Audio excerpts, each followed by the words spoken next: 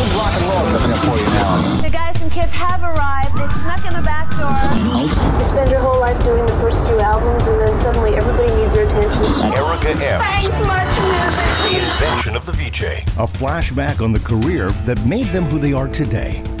On this episode, you had to do everything on your own, which is interesting because when I started at TVO, it was the opposite. We had a prompter. It wasn't live, and I struggled, Erica. Oh my God. Hey there, people. You're watching Combat Zone. I'm Kiwanuka here. How are you doing? How's everyone doing here? Yeah! People don't understand how difficult it can be. Because when you're a VJ, everybody has this idea that, oh my God, it's like the best job in the world. And there are aspects of it that are incredible. But then there's also challenges about being a VJ. And then after what you do next, it's never as impressive, you know? This is Erica M's Reinvention of the VJ. Now, here's Erica M. Hi, everyone. I'm Erica M., and welcome to what is sure to be a pretty powerful episode of my Reinvention of the VJ podcast. Why powerful? Because this ex-VJ is a powerhouse. She's a trailblazer. She's a risk taker, a talented, fierce journalist who continues to challenge herself and others. Today, I am so thrilled that my guest is Namageni Kiwanuka. Now, before we hear Nam's incredible story, let me give you a little bit of background about this podcast. I was told that if I wanted to launch a podcast, I should pick a topic that only I could do it justice. So, what is something that I could speak to with authority that only very few people could do? Sure, I can speak to motherhood, having built the YMC community and a marketing agency that focuses on connecting to moms, but being an ex-VJ who has changed careers and grown businesses and reinvented myself, that is what really resonated with me. And so I created Reinvention of the VJ, unscripted and heartfelt conversations with the talented and much loved on-air hosts that you probably grew up watching on Much Music. I was only at Much for the first decade, so many of the guests on the show I've never actually worked with. But there is one thing that we all have in common. Each of us played a small part in Canada's most influential pop culture platform. And then we left, each of us at different times, all of us for different reasons. Each of us headed off on our next, hopefully exciting adventures. And it's that story of what happens after Much. The reinvention, the resilience, innovation, some luck, the struggles, and most importantly, the perspective that intrigues me. I want you to know that I'm so grateful that you've chosen to listen to the show today. So while you're listening to Nam and I speak, I hope that you find some tidbits or insights into what it takes to get through some tough times, or to reinvent, or how to get what you want in life that you can apply to your own experience. And right after I finish my interview with Nam, listen, this is so important. I'm going to be sharing a dedicated phone line for Reinvention of the VJ. How fancy is that? We set it up so you can call in, and then you can tell me which Much VJ I should interview next. You can offer up questions that you'd like answered. You can reminisce about an interview that you remember on Much, or something else that you saw on Much that really means a lot to you. And of course, give us feedback on the show, because the only way the show will evolve is if we understand what's working and not working for you. I'm going to be totally honest here. I'm having way more fun doing the show than I actually imagined. It's allowing me to have these conversations with fascinating people who I only would have met through Much connections. Which brings me to today's guest. Namageni Kiwanuka went on air at Much in 1999. 5 years after I'd left. Our paths never crossed until social media brought us together last year. We went out for lunch and she blew me away. Nam, welcome to Reinvention of the VJ. I can't remember, how did we first connect? Was I like fangirling you or something? What happened? I think it was something was happening for you on Twitter, and I kept retweeting because I was like, oh my God, I need to meet Erica. No, I always admired you. And when you were doing the YMCA I had children, my eldest is 9. I found myself in a situation where it's like you become a different person when you have children, right? And people didn't really talk about what it is like what life is like after you give birth. You have books that document that, oh, it's a pea, then it's watermelon, blah, blah, blah. And I was obsessed with reading books about the development of what was happening inside my body, but it was always about the baby. All the books are about what's happening with the baby, but not what's happening to the individual. And then after I had birth, I had a really traumatic birth. So I was always on your website trying to find information. And something happened for you on Twitter, and I was so proud of you, because I think the adjustment from being a VJ to what's next, people don't understand how difficult it can be, because when you're a VJ, everybody has this idea that, oh my God, it's like the best job in the world. And there are aspects of it that are incredible. But then there's also challenges about being a VJ. And then after what you do next, it's never as impressive. I was joking around with a former Much Music VJ, and she's gone on to do amazing things. She went to an Ivy League school. Who's this? Jennifer Holland. And it was interesting that every time her bio, it always says former Much Music VJ. And I was like, Jen, but you went to Harvard. But it's always former Much Music VJ. So it's like that becomes the defining thing of who you are, who you were before that. No one really, I don't know, because it's just being a VJ is like the pinnacle of success, right? But then life is bigger than that. So I turned to you when I was a mom, but it was also because before I became a VJ, I watched everything that you did on Much Music. I never thought that I would be a VJ. I just never thought that I could achieve that. But I always admired you. You were so fearless. You had your own sense of style. And then you were hanging around all these dudes. And I was just like, before we even had the language of like mansplaining or whatever, I thought that you were always mansplained a lot. And I loved your interview with Kurt Cobain. Everything that you did was just, so you had a sense of fearlessness at a time when we didn't have the language. And I don't know if you realize how many young girls were watching you and found power in what you were doing. So the moment that I was able to follow you on Twitter, I was like, oh, follow, and just followed everything that you were doing. So I think this is so hilarious. Yeah. Because in my mind, that didn't happen. In my mind, people were talking about you, and I was like, I need to track her down because she sounds like my kind of person. Yes, we went through similar things on Much, but what you were doing and are doing today, I was fangirling you. So I think it's a beautiful thing when women have this mutual admiration society. And when we sat down and had Chinese food together, yeah. right near TVO, where you're currently working. Mm-hmm. Who knew what kind of conversation we had? But I remember that the food came and both of us kind of ignored the food because we were. And it took us a long time to order because we were chatting so much. Yeah. And I was thinking, you're unbelievable. First of all, I think I asked you, like, how did you get into Much? And you went back to being a refugee from Uganda. And I remember my jaw dropping. And I loved you before, but after you told me what you have persevered through, just blew my mind. Please tell everybody, how did you come to Canada from Uganda? It's all due to a woman in London, Ontario. Her name is Sydney Tebbett. She died 6 years after I met her. But those 6 to 7 years-ish that I had with her, I think it changed the projection of my life. But anyway, I was born during a civil war in Uganda. And at the time, there was a power struggle between people like Milton Obote, Idi Amin. I think a lot of people know Idi Amin because he was so brutal. And so I was born during the Civil War, and my family left during the mid-'80s. And we left Uganda and actually walked to Kenya, to the border of Kenya. There was a refugee camp there. So we lived in the refugee camp for from what I've been told, I think it was between a year and a half. And then we went to Nairobi for a little bit before we were sponsored by Sydney, and who became my grandmother. But I remember, like, so I came to Canada when I was around 10.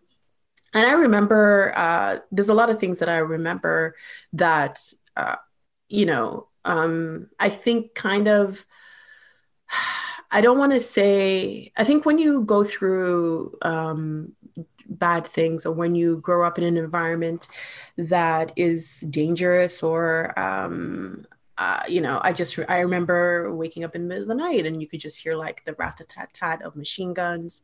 Our house was bombed one night. We woke up and there was flames everywhere. You would see, like dead bodies in the street. And it was interesting because life still continued.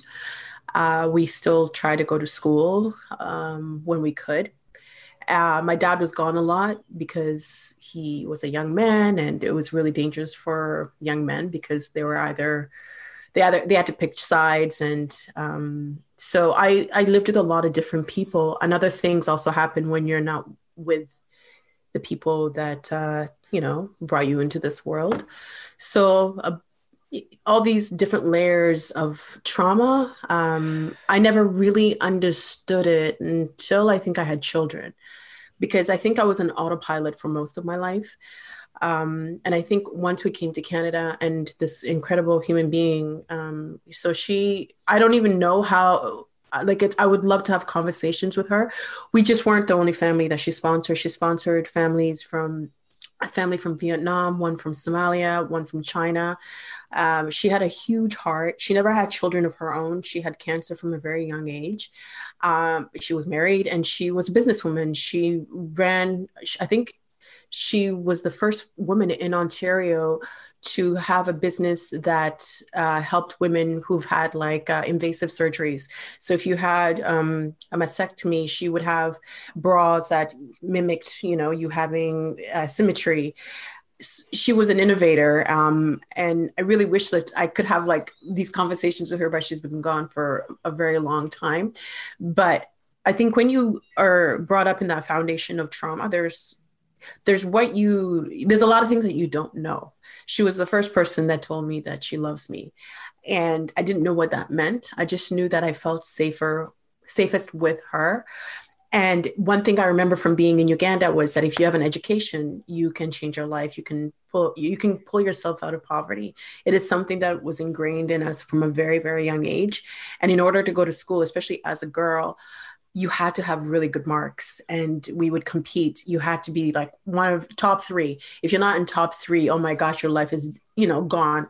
So even after I moved to Canada, I think the trauma from my dad was compounded, because when my grandmother, I think one thing that was interesting for her about our situation, my dad was a single father raising 4 children. And I think maybe she thought that she could help. So her church from London, Ontario, apparently was doing some kind of missionary work in the camp. And they heard about us. And my dad had applied for refugee status to the United States, Australia, and Canada, and had been rejected for the other 2 until this woman, this stranger who had never even seen a picture of us, decided to help us. And it wasn't just when she brought us to Canada, it wasn't even about, okay, you're here, my job is done. She didn't. She helped us integrate into Canadian life. She would take us strawberry picking in the summer. She took us to maple syrup farms to see how the maple syrup was made. And we could get a sense of, what it was like to be in Canada. And she introduced us to all of that. So I always felt so lucky to be a person that was able to come to Canada, because I had cousins who weren't able to come. And even after my dad went through a really hard time, and he changed. And I think as a parent now, I can distinguish the person he was before he had children, and when he had children, and the trauma that he experienced, and then the person that he became. But he became very abusive. And he kicked me out of the house. I think I left when I was around 16 or 17. Again, a lot of that time for me, it was just autopilot. And I just knew that I needed to finish high school, I did go a little buck wild after we got kicked out. Because all of a sudden you have all this freedom because he was very strict, and we would go clubbing and partying and, but I always knew that I needed to finish school. And then I put myself through university. And then it was through university. I was at an event somewhere, and Master T was getting an award. And I think it was my first year of journalism at Ryerson. And my friend was like, just go talk to him. I'm like, I don't want to look like a groupie. I don't want to, because I didn't know what to say to him without being like, hey. She's like, just say, tell him what you're doing. And so I went up to him and I said, I would love to work at Much Music. How can I intern? And he said to me, call my producer on Monday and she'll set something up. So I thought he was actually like pulling my leg. So I was like, whatever. So I didn't call. What? You didn't call? I didn't call. And I called, I think, a week later because something was nagging me. And then the producer was like, I was waiting for your call. We've filled the position. And I was like, what? Because I really thought that he was pulling my leg. And I think that was one of the biggest lessons I learned, not to walk away from opportunity, like just to follow all leads and be true to your word, because I said that I was going to call, and Master T had gone out on a limb for me. And then I was just like, he's just kidding, whatever. So anyway, I was like, okay, lesson learned. And then for the next year, I would send the producer clippings that I was doing from like articles I was writing at the Eye Opener at Ryerson, things that I was working on. And after a year, she's like, fine, I just want to meet you. I'm tired of you calling me. Because I think I would call her at least once every 2 weeks. Who was this? Siobhan Grena. Yeah. And so she eventually said, fine, come. And then once I was an intern, I was like, I just did anything and everything that was asked of me. Okay. I want to go back to something that you just sort of grazed over. Mm-hmm. I put myself through school. So you're living alone. Mm-hmm. You're 16, 17 years old. Mm-hmm. How exactly did you put yourself through school? So my grandmother, before she died, she was sick. I didn't realize how sick she was. So when my dad kicked us out, it was December, and she ended up dying the November following. And she helped us find an apartment, myself, my older sister, and my cousin. And she co-signed a lease. And so we were able to get an apartment. And then I worked at Wendy's. So in the morning, I would open the store. I would go to work at 6 and then try to get out of there by 10 and then go to class. I was late for classes. Some classes I missed, but I was working in the morning and after school, and then going to school. Like this was still high school, and then going to school during whatever hours I could fit in, because my goal was I just wanted to graduate, and that's how I paid rent. And then So and then after that, I managed. Then we moved to Toronto, and that was hard. But then I wanted to get into engineering, but because I could never study, I was always working, trying to pay for rent. And because I didn't know like there was, Children's Aid Society. And even now I think back and I feel really sad that none of my teachers stepped in to help. None of my teachers said, why aren't you in class? Why are you coming late? Like no one seemed to care.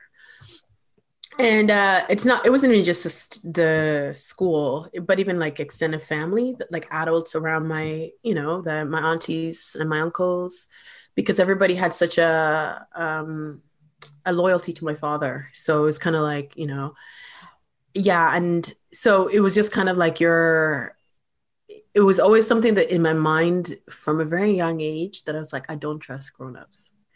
So when all this stuff happened, it just kind of solidified that for me. But something is always like, if you get an education, you're going to be okay. So just, and there were times when I just wanted to drop out. But then part of it is like, if I drop out, then all these people who want bad for me, I prove them wrong. So I'm kind of stubborn. I'm kind of stubborn. And I like going to school. I loved learning and I was getting good marks. And there's a part of me that's always like, one of the great things about working at TVO now, it's like I get to relearn, like I'm getting an education, and I actually get the opportunity to really learn where my thoughts are not split in so many ways.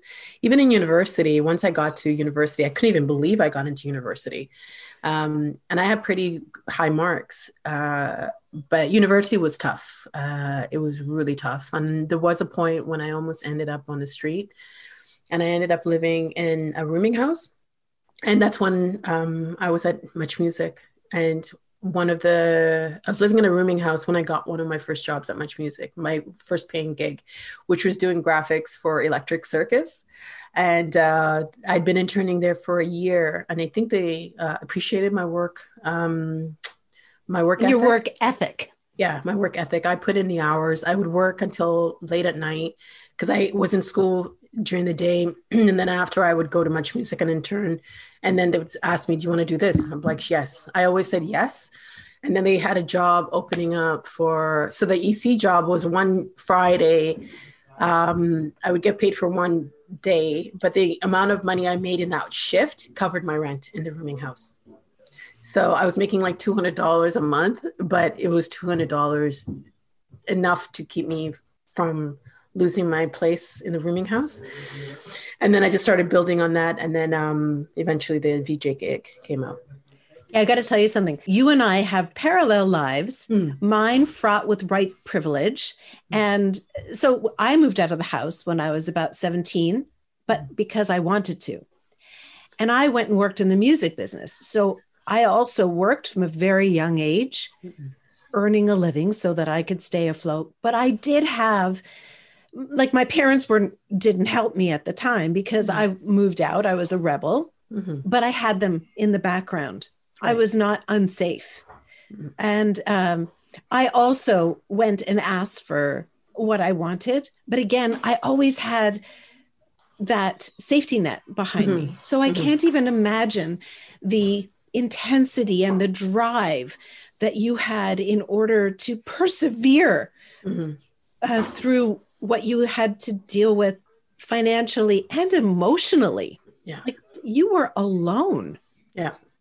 Okay, let's compare notes about our time at Much. Okay. So when I was at Much, which was 1985 to 94, we were really on our own. There were no scripts. The directors were basically just working with the crew to set up shots, but we, the VJs, were on our own. There was no one helping us with makeup, with outfits, with research, with anything. Yeah. So I'm going to fast forward to your time, which was significantly after Much had started. It was 15 years after Much went on the air.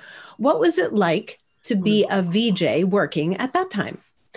It was similar, with the exception we had makeup. That was the only thing. That was the only thing that was different. Outfits, you had to figure it out on your own, especially for the Much Music Video Awards. You were on your own. The teleprompter, there was no teleprompter. It was you and the camera, and you had to figure it out. You either had to sink or swim. I remember my first shift.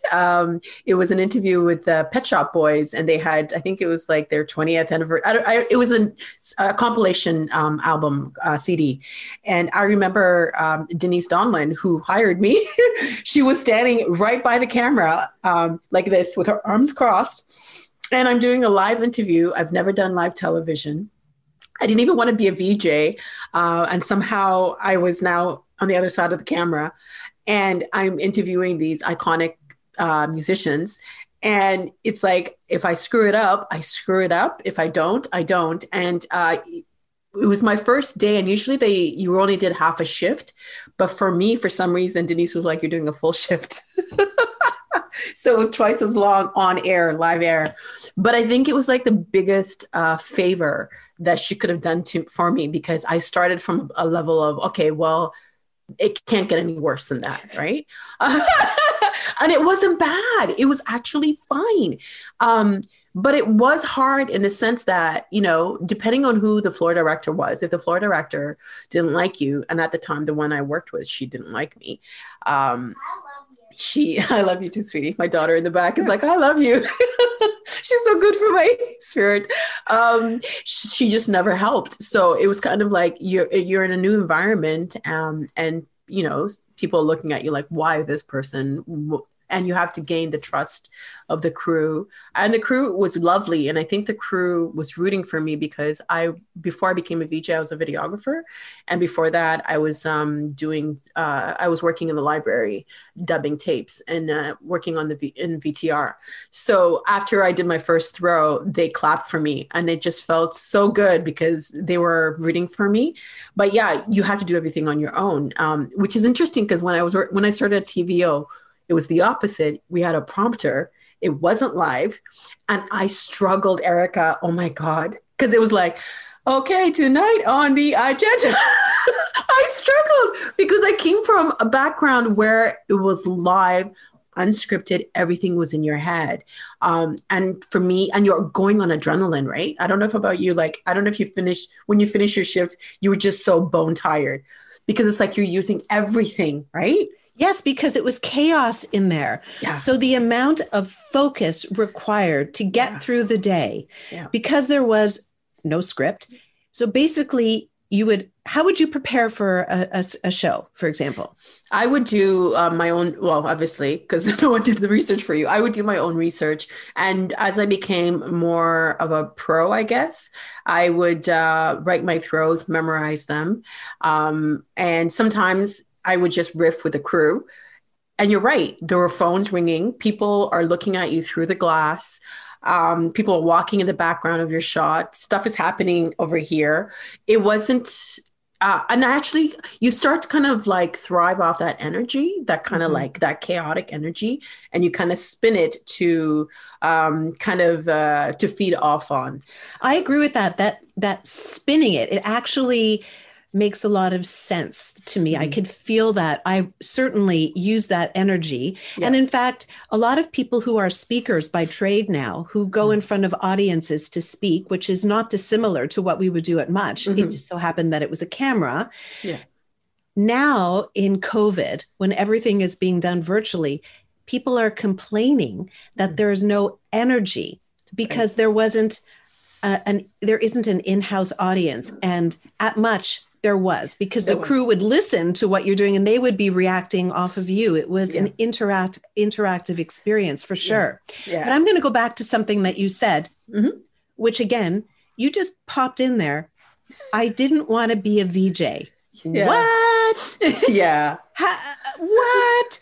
People were cutting off their right arms and left legs in order to be a VJ. Yes. And you didn't want to be a VJ. And suddenly you were a VJ. Yeah. How did that happen? Well, this is the thing. I grew up, I guess, also growing up in a very chaotic environment where you were to be seen and not heard.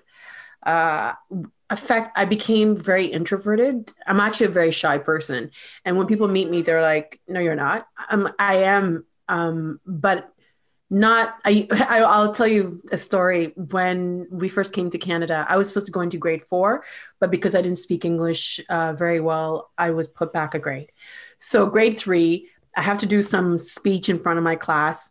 And I was so nervous just to stand up in front of the class and to do this thing. I was up all night. And I didn't have anyone at home to talk about it, to give me any, any confidence tips or anything like that. So I went in and I did it. And my teacher said, just look on the top of the people's heads and you'll be fine. And I did the speech and I left and I was like, oh, that wasn't so bad. And then she says, what happened? I go, what do you mean what happened? I did what you said. She said, you were looking at the ceiling the whole time. So I was literally like this. And I didn't realize that whole time I was looking at the ceiling. But so the way I became a Much Music VJ was that Denise one day said to me, I want you to do a demo tape. I want you to be on camera. And I was like, no, thank you. And I said it to her 3 times. I said, no, thank you. I was like, no way. And also just to go back a little bit, throughout my teen, from the age of 13 until like 21, I had really bad acne. And it was like my acne had acne. So I was like, and then now I still saw myself as that person who just kind of melted into the walls. And so I kept saying no. And the third time she says, you don't say no to your boss. So I was like, oh. So I did a tape. I did 3 tapes and they were really bad. And then the third one, she said, okay, fine. This is good enough to show Moses. And before Moses Neimer would approve all the on-air talent, like, and I had to walk upstairs. It was like, I'm walking to the end of my life. I go upstairs. He watches my tape. He's like, it's awful. It's terrible. I felt like I was going to cry. And then he says, yeah, but there's something there. You've got the job. So in one breath, he's like, you're terrible. But then, yeah, you're fine. So that's how I got the job. Well, that doesn't give a newbie a lot of confidence to face the camera. You're terrible, but there's something there. There's something there. Because I think it's just because my reel was so, actually, I forget. That was the first tape he saw. Then I did another tape where I was just being myself. I think I had my friends over. We were like chatting about music. And then he was like, yeah, this is fine. It wasn't, I don't think I've ever had a compliment from Moses, come to think of it. It was like, this is fine. Which was like, okay, you can go ahead. But yeah, that's how. It's interesting that Denise saw something in myself that I didn't see because I just wanted to be in that environment. I wanted to work in broadcasting. I didn't see myself as being on air because how many people back then, even now, are on camera that look like me, right? So when she was like, I want you to do this, I was like, no, thank you. I don't want to, because I just never thought of it. But I'll tell you something, Erica. I've never laughed as well. Now, before that, I've never laughed as much as when I was at Much Music. I rediscovered my laugh. Like, I laughed and it brought me so much joy. Like, I felt so light when I was, not to say that it wasn't difficult. Of course, it was hard. You had labeled people who were just misogynistic and whatever. You had all that stuff that you had to deal with. The audience telling you suck or whatever. But I felt like I rediscovered a part of myself that I didn't even know was missing in the first place. Does that make sense? It does. And I felt that when I first started to work at Much, I was an angry young girl. I don't know why, probably left over from being an adolescent. I'm not sure because I started quite young. And working at Much really made me a happier person. I'm not sure why. I found it cathartic, partly because, and I thought about this a lot, is our job at Much was to show up every single day and entertain people for 4 hours. Now, I was told at a young age by someone who worked in the industry that no one really cares how you feel as the performer. Your job is to bring it every day. It doesn't matter how you would feel. Right. So I'd come in, a boyfriend had dumped me, or, I was in a fight with my roommate or something shitty had happened. And it didn't matter because when, Craig would go 5, 4, 3, 2, 1, you're up. I had to smile and go, hey, how are you doing? Yeah. And if you fake it, you I think there must be something like serotonin or something, or dopamine that goes through your body. And if you start acting happy, you start feeling happy. Yeah. And it actually changed my life. And it almost grew a muscle of being able to change my mood when I was feeling down. Yes. You also? You feel the same thing? Yes. I think I think also too the environment, because it's music, right? And as cliche as it is that music heals, it really does, and it connects people. So for me, it was making a connection with people, and this muscle now, it's one of those you can meet and talk to anyone, really. And what I found so fascinating, moving from the world of celebrity to interviewing a lot of politicians or policymakers, I found that celebrities were more easy to talk to than, and I know people in policy, they have to protect, I get it. But I found that I was more intimidated speaking to policymakers than I was with people who were like Beyonce. Well, policymakers, my God, you listen to politicians today, and they have their rhetoric down, and you ask them a question and they answer something else. Yeah. So it is a hard gig right now to get a straight answer from anybody. So hats off to anybody who is in the, journalistic media today, who is trying to get a story that's let's use the word true. Yeah, exactly. And I think people don't understand how hard it is. Like when you do meet people and you have to connect with them, even I think speaking to when you do interviews, it doesn't matter who that individual is. I really don't think it matters. I have this, everyone has a story. And when you do find yourself in these situations where you are interviewing someone, you have to gain their trust very quickly. And if you don't, I think being at Much Music helped in the sense that you're live TV and you're live. And the adrenaline and I actually prefer having learned the trade on a live platform without a teleprompter. I think it's really helped my muscle memory and also being able to just kind of move on and not being, I don't know how it was for you when you left. I found that when I did decide to leave, a lot of people assumed that one, I was fired, two, they couldn't believe that I had left. Like, why would you leave? And then the thing that surprised me the most, number three, was I lost a lot of friends. I thought that I had all these friends that I made when I was at Much Music, that they were my friends, but it was about the job. So the job became a thing that really defined who you are as an individual. When I was in the job, everybody wanted to talk to me and be my friend. And then when I decided to leave, it was like, okay, like 98% of the people who I thought were my friends are not my friends, and some of them tried to. That's heavy. Yeah. But it's one of those jobs that defines you. And you might think, oh, my job doesn't define me. And then when you leave, you're like, oh, my job did define me. Actually, I'm going to give you proof that it defines you, because when I was doing research to have this conversation, I found an article from 2013.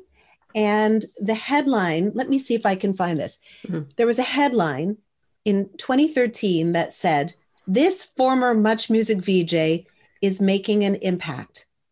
So that was a decade after you had left. Yeah. And that was the headline after you had gone to Africa. Yeah. You had, worked in sports. Yeah.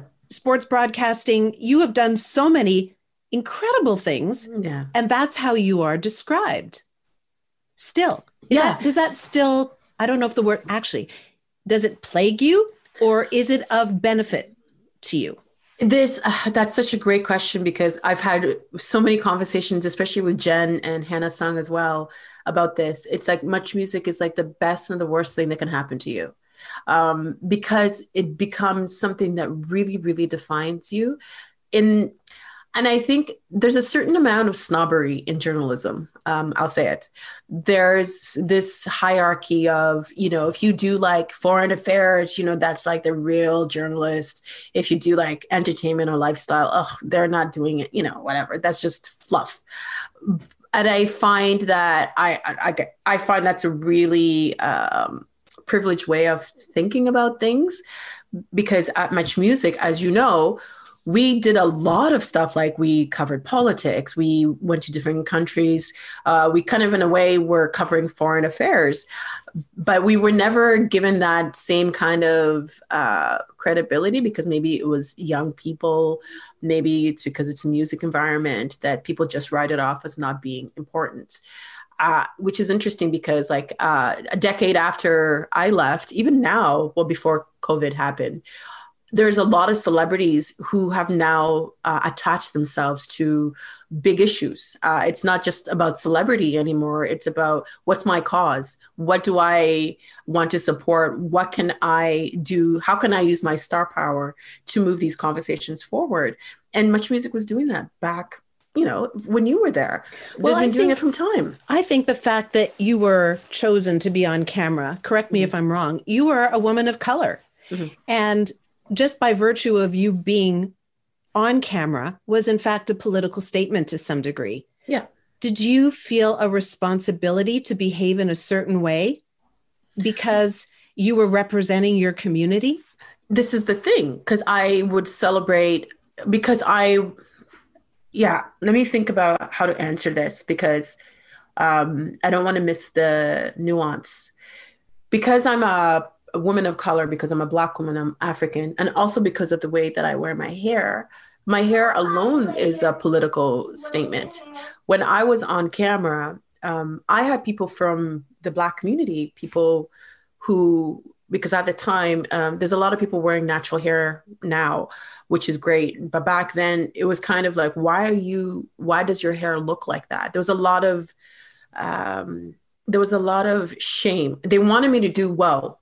They weren't attacking me. I think it was more like, we're looking out for you. We want you to look like you're on TV, which is, straighten your hair, wear certain clothing. I'm a tomboy. I think I remember I used to wear running shoes on air, and now running shoes are everywhere. But I just kind of felt like, this is who I am. Why am I going to change it? And when we came to Canada, my name became Mary. Namgeni is, I was named after my grandmother, and she died a few days before I was born, and she was Namgeni. And all of a sudden, it's Mary, Mary, Mary. And I never felt like a Mary. So even before I started at Much Music, when I was writing for the school paper, and when I was writing for different publications around Toronto, just trying to get my name out, I started going by Namageni again. And I had people tell me why that name is too hard. Why don't you go by Mary again? Or why don't you change your name to something that's more pronounceable, which I was just kind of like, okay. And eventually Namageni, I shortened it to Nam. I don't know, maybe I did that because I was tired of having to say my name, and tired of having to ask people just to take me for who I am. Like, why should I have to bend into all these different things to be something that I am not? And I never realized how many, like you, when I said that a lot of us were watching you, and you and I are not that much different in age, but I didn't even realize that young girls 5 years younger than me were watching me and seeing me with my hair natural. And that meant something to them. And that empowered them in a certain way. And people might say, well, what's the big deal with hair? Hair is political. I think right now in the States, they've just passed an act called the Crown Act, which means that Black women can't be discriminated against for wearing their hair in a natural state. Like, this is 2020, people. And Seriously. And this is the stuff that people have to deal with. So yes, as a woman of color, as a Black woman, as an African woman, for sure. And also for me, being in certain spaces was intimidating because I wouldn't see myself very much. I remember we went to not the Grammys, because the Grammys, everybody's just, and that's the great thing about music. Everybody's just who they are.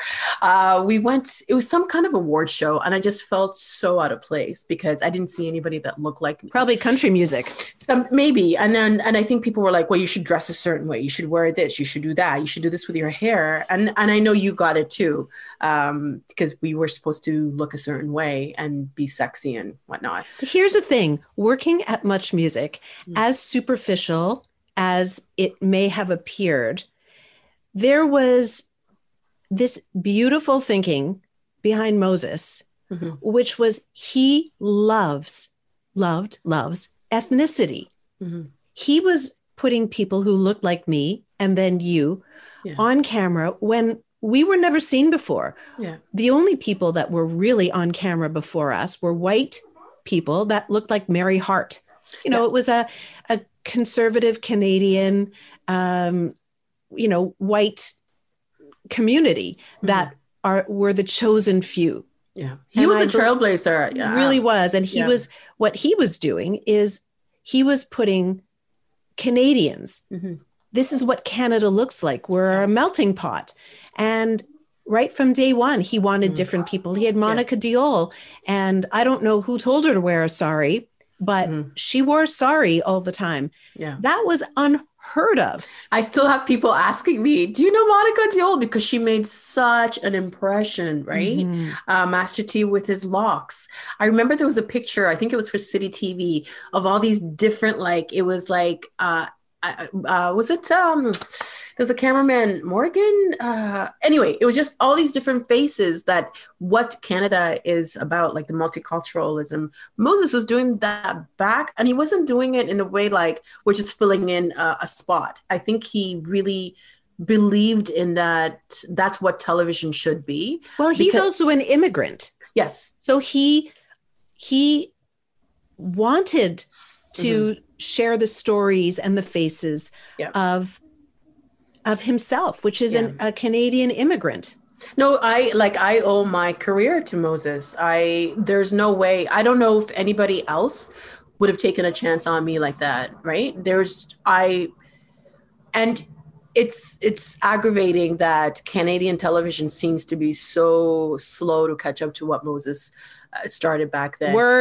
You know, even like, let's even talk about like YouTube. YouTube used to be Speaker's Corner. You know, we want to know what people are thinking. Say your views, go to Speaker's Corner. And for me, I feel really proud to have been a part of that legacy. And I feel really proud that I was in an environment where Denise was like, wear your hair natural. Because I did have moments when I was like, should I straighten it? Should I change my name? And she was like, no, we want you for who you are, to be yourself. Don't change anything. So it wasn't just me that was like, I'm just going to do whatever. I would like to think that I would have been brave enough to stand firm.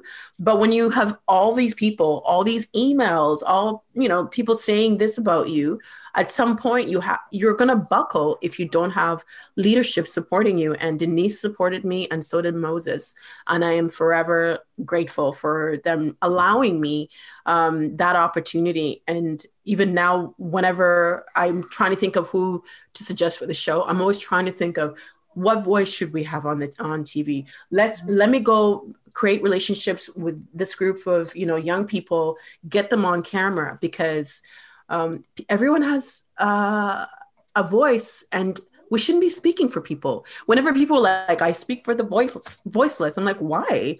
Why don't you just give them the mic? Like, why are you speaking for somebody else? Like, pass the mic, And you and I are in a situation where we can say, okay, we've done that. And it goes back to how we started the conversation about women supporting women.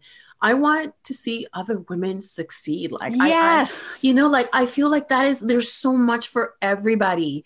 And I want us all to do well. I want us to to smash the ceiling. Like, there are no limits. Like, for my daughter, I want her to whatever it is that you want to do, do it. And hopefully I'm in a position where I can support you, because it was such a Erica, there's only a handful of us in the world who've been Much Music VJs. And how awesome is that to be able to have that, yes, there were challenges, but I think it was the foundation for me. It gave me a foundation to think bigger for myself, and to rediscover my laugh, and to meet all these cool people, and it was also a confirmation, or maybe an affirmation, that there is something in creativity, because I think we all become a lawyer, become this, but there is something in being able to create on the go, being able to create a conversation with somebody, and to have it when you look on YouTube and you see your interview with Kurt Cobain, holy cow, that's historical, right? We were a part of that. How cool is that? You talk about women supporting women, and you actually walk the talk. Mm-hmm.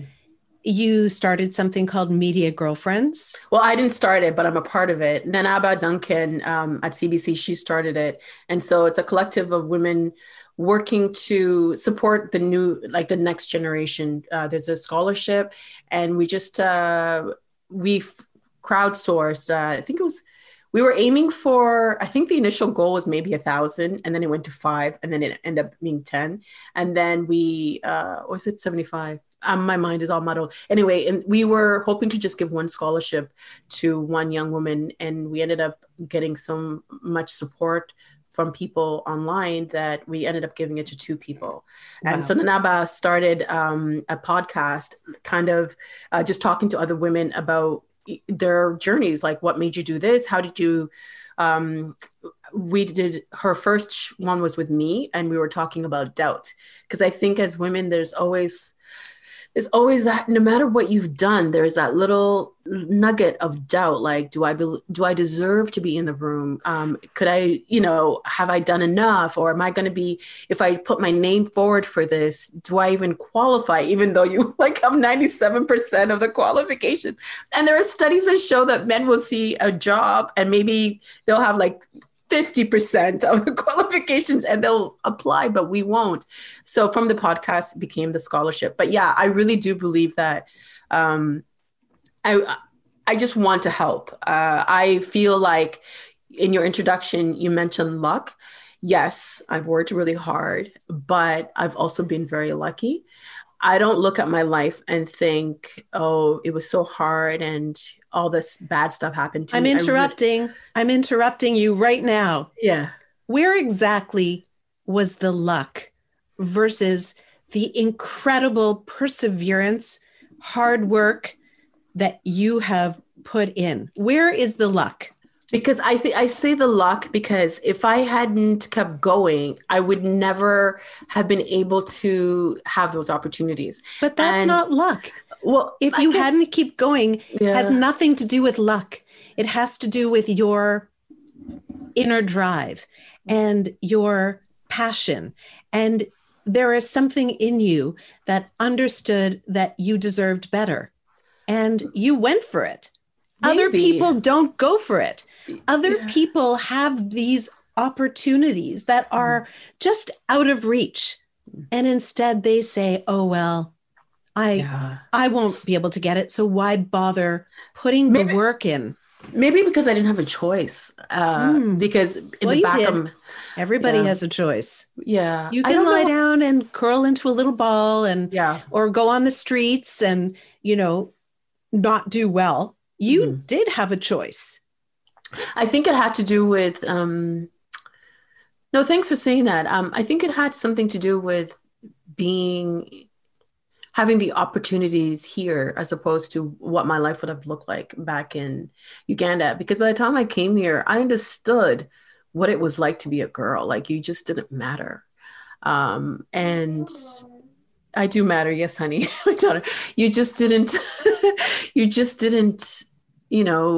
and I knew just by being here, I had to try. One of the things that haunts me to this day is that when we came to Canada, my dad was looking after my cousin, his best friend's son. His best friend, Uncle John, died. And he made my dad promise him to take care of Fisher, my cousin. So Fisher had been with us since his dad died. And then we went to Kenya and we were at the airport about to board the plane to come to Canada. And the police wouldn't let him come on. And they told my dad, you can only take 4. Because they were trying to bribe my dad. Oh my God. It's like Sophie's Choice. Yeah. They made him leave Fisher because, and I think I look at my dad and as tumultuous as our relationship has been, I think that was when his, like a part of him just died because he also had a choice, right? He had a choice. He could have left us at any point because my mom left when I was very small and he could have left us and then we would have been orphaned. Hi, baby. But because I think he grew up as an orphan, so I think he knew what was at cost. So I always look back and I'm like, Fisher never had this opportunity and I honestly, it was a survival. Like, I don't want to say that I don't know why. I really don't know why. I just knew that I had this opportunity and I had to work. And there were some lows. And I'm sure there were some lows. I'm sure there have been many lows. Yeah. And that's the point, Nam, is that we look at you, I look at you, and you are a beautiful success. You are obviously an incredible mother just by what your daughter is sort of whispering back to you. Yeah. You're incredible on camera. You do beautiful interviews. But I wonder, with success, comes sacrifice. Mm-hmm.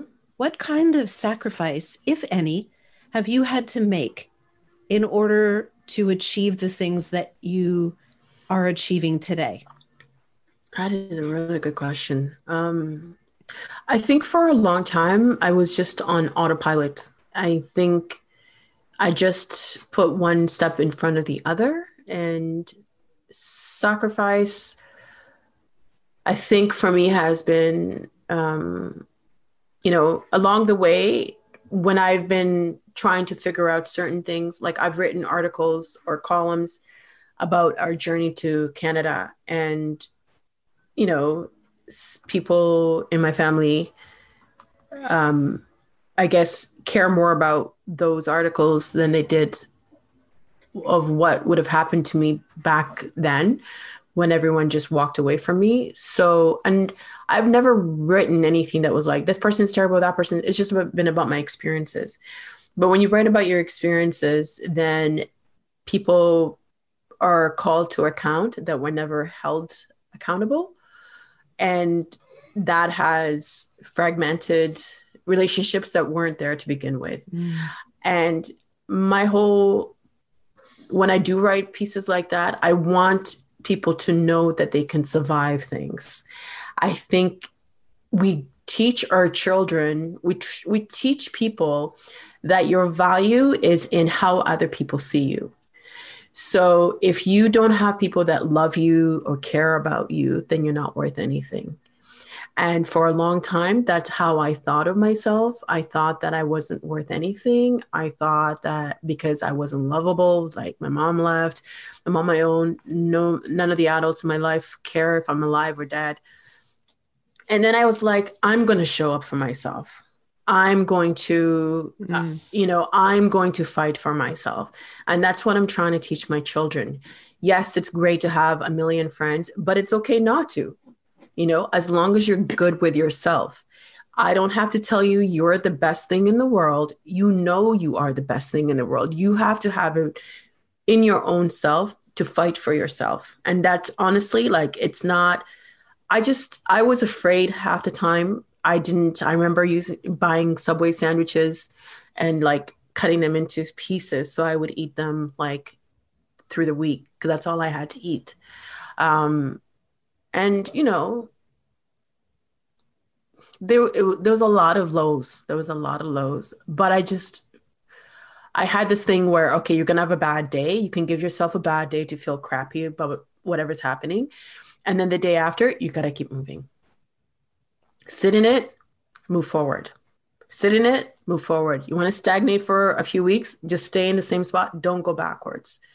I never drank for a long time because my dad's an addict, and I kind of like, okay, maybe I shouldn't do that.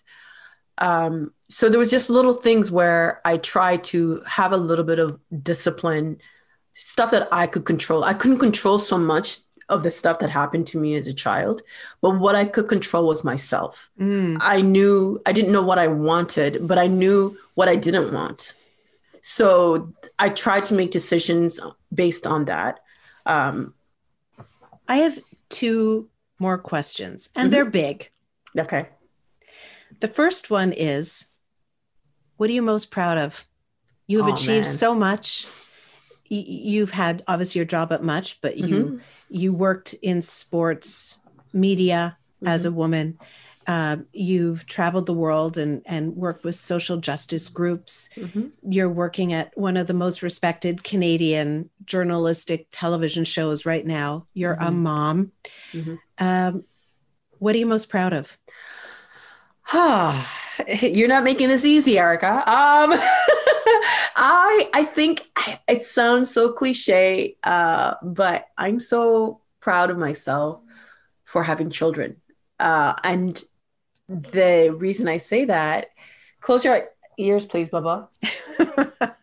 The reason I say that is because for a long time, I wasn't going to have children. I didn't want to have children because I just felt like the parenting that I had seen, or I thought that I would leave my kids because my mom left us.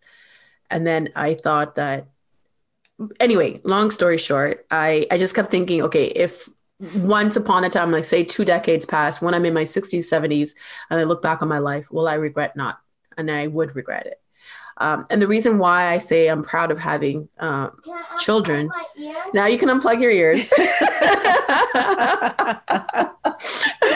is she's homesick, is that I know that I trusted my instincts, and they have given me what I've been looking for my whole life, which is family.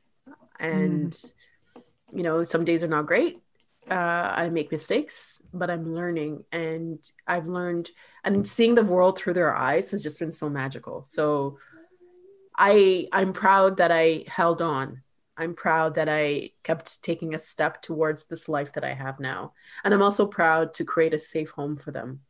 And where, they feel secure and they're loved.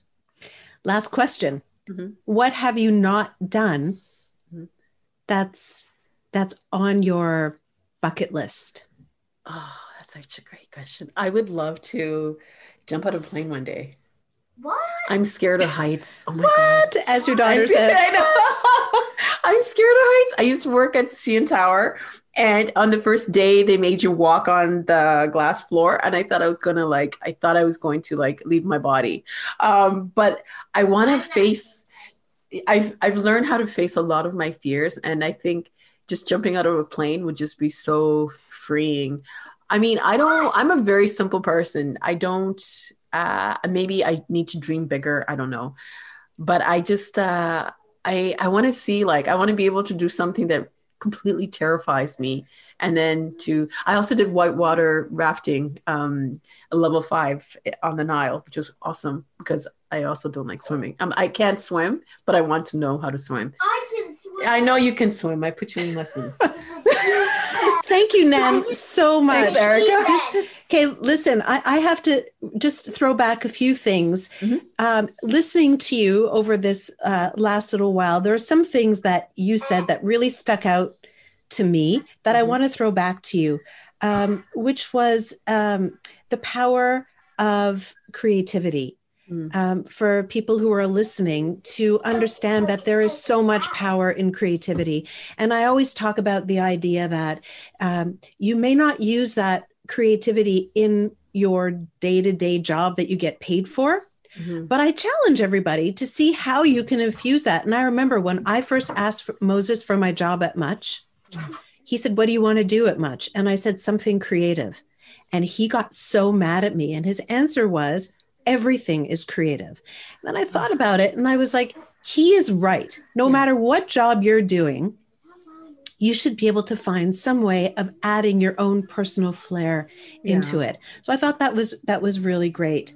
And I like that you said I had to work because we all have to work. Yeah, that's the reality. And so I feel if you're going to work, go 100% in. Yeah. People will respect you for it. And you don't do it for other people. You do it for yourself. Yeah. And I think that that's something that you and I definitely have in common. The idea of going to do it for myself is so important because, being, for me anyway, I grew up in the public eye. And if I allowed any sort of adulation or, "Oh my God, you're Erica M," to make me feel whole, then I would have died when I left Much. But I didn't, because to me, Much Music, my success at Much Music was the act of doing the job. For me, it wasn't people watching me. It was me doing what I loved to do. And hopefully that trickled down to other people, because I, like you, definitely feel like I was a role model and continue to be a role model. And everything that I do because I believe it's the right thing to do. Yes. And that would be what I hope people learn from me. And I'm getting that that's what seems to be important to you as well. Yes. I do think that recently something happened. There's been a few things that happened at work And one of my managers said, "Why do you speak up?" And I go, "Because it's the right thing to do." I said, "It's not because I want to, because I'm afraid too of, blowback and whatnot, but it's the right thing to do." And one thing that I've always tried to live by is feel the fear and do it anyway. You don't want to look back and say, what if? I really don't think you can regret anything you've done, but you will regret things you don't do. Yes. Right? Because you either learn from it. You said that the idea at much, could you believe that Master T told you to call Siobhan and you didn't do it? Yeah. And to think, what if you hadn't called? And for anyone listening, if that is the one thing that you take away from this, when there are opportunities that come your way, even if you think you're not qualified, because that happens to all of us. Why would they pick me? Go for it anyway, right? Go for it anyways. Go for it anyway. Nam, thank you. Thank you, Erica. It's been so fun. much. I want to be your BFF. Oh, you are my BFF. You whatever you want, Erica. Honestly, it's just I think it's so cool for you to even do this podcast, because I think it's going to demystify the process. I hope Much Music does come back, and I hope that people who are listening, and if that's what you want to do, go for it. And speaking about the people who are listening, listen, you guys, you are really the reason why I'm doing this show. Well, it's a little bit for me because I am getting to hang out with people like Nam, but I want to hear from you, which is why we set up a phone line. How fancy are we? So that you can call in and have your voice on the show. The number is, hopefully you have a pen or put it into your phone, 833-972-7272. It's pretty easy, 833-972-7272. And you can call in, you can share your stories, suggestions on who we should interview next. Maybe you met one of the on-air people in real life, and what was that like? Or maybe you remember a specific Much segment that you would like to talk about, or maybe you have a burning question that you'd like me to ask a future guest. Really, I really want to hear from you, and also feedback on the show. What are you liking? What should we change? This is a work in progress, and it really is a passion play for me. And if you're not a phone type of person, you can always reach me on the internets. I'm all over social media, Instagram, Twitter, Facebook. Just search Erica M and you'll find me. So again, thank you so much. I'll see you next week with another episode of Reinvention of the VJ. Here's to living a life filled with music, meaning, and many reinventions. Thanks for listening. Follow Erica M's Reinvention of the VJ podcast. Subscribe and follow more episodes. Click to reinventionofthevj.com. Podcast produced in collaboration with Steve Anthony Productions. Editing and coordination of Flalo Communications, Inc. Copyright 2020. Another Sound Off Media Company podcast. Have you ever thought, I'd love to have a podcast just like this one? Well, I can help. My name is Matt Kundle, and everyone at my company, the Sound Off Podcast Network, had a hand in making this show. Whether it was about the sound, the discoverability, or that you're just enjoying the show, we are all about the detail. If you think you have a podcast in you, reach out to me via email, matt@soundoff.network, or check out the website and become one of the great podcasts we work with at soundoff.network.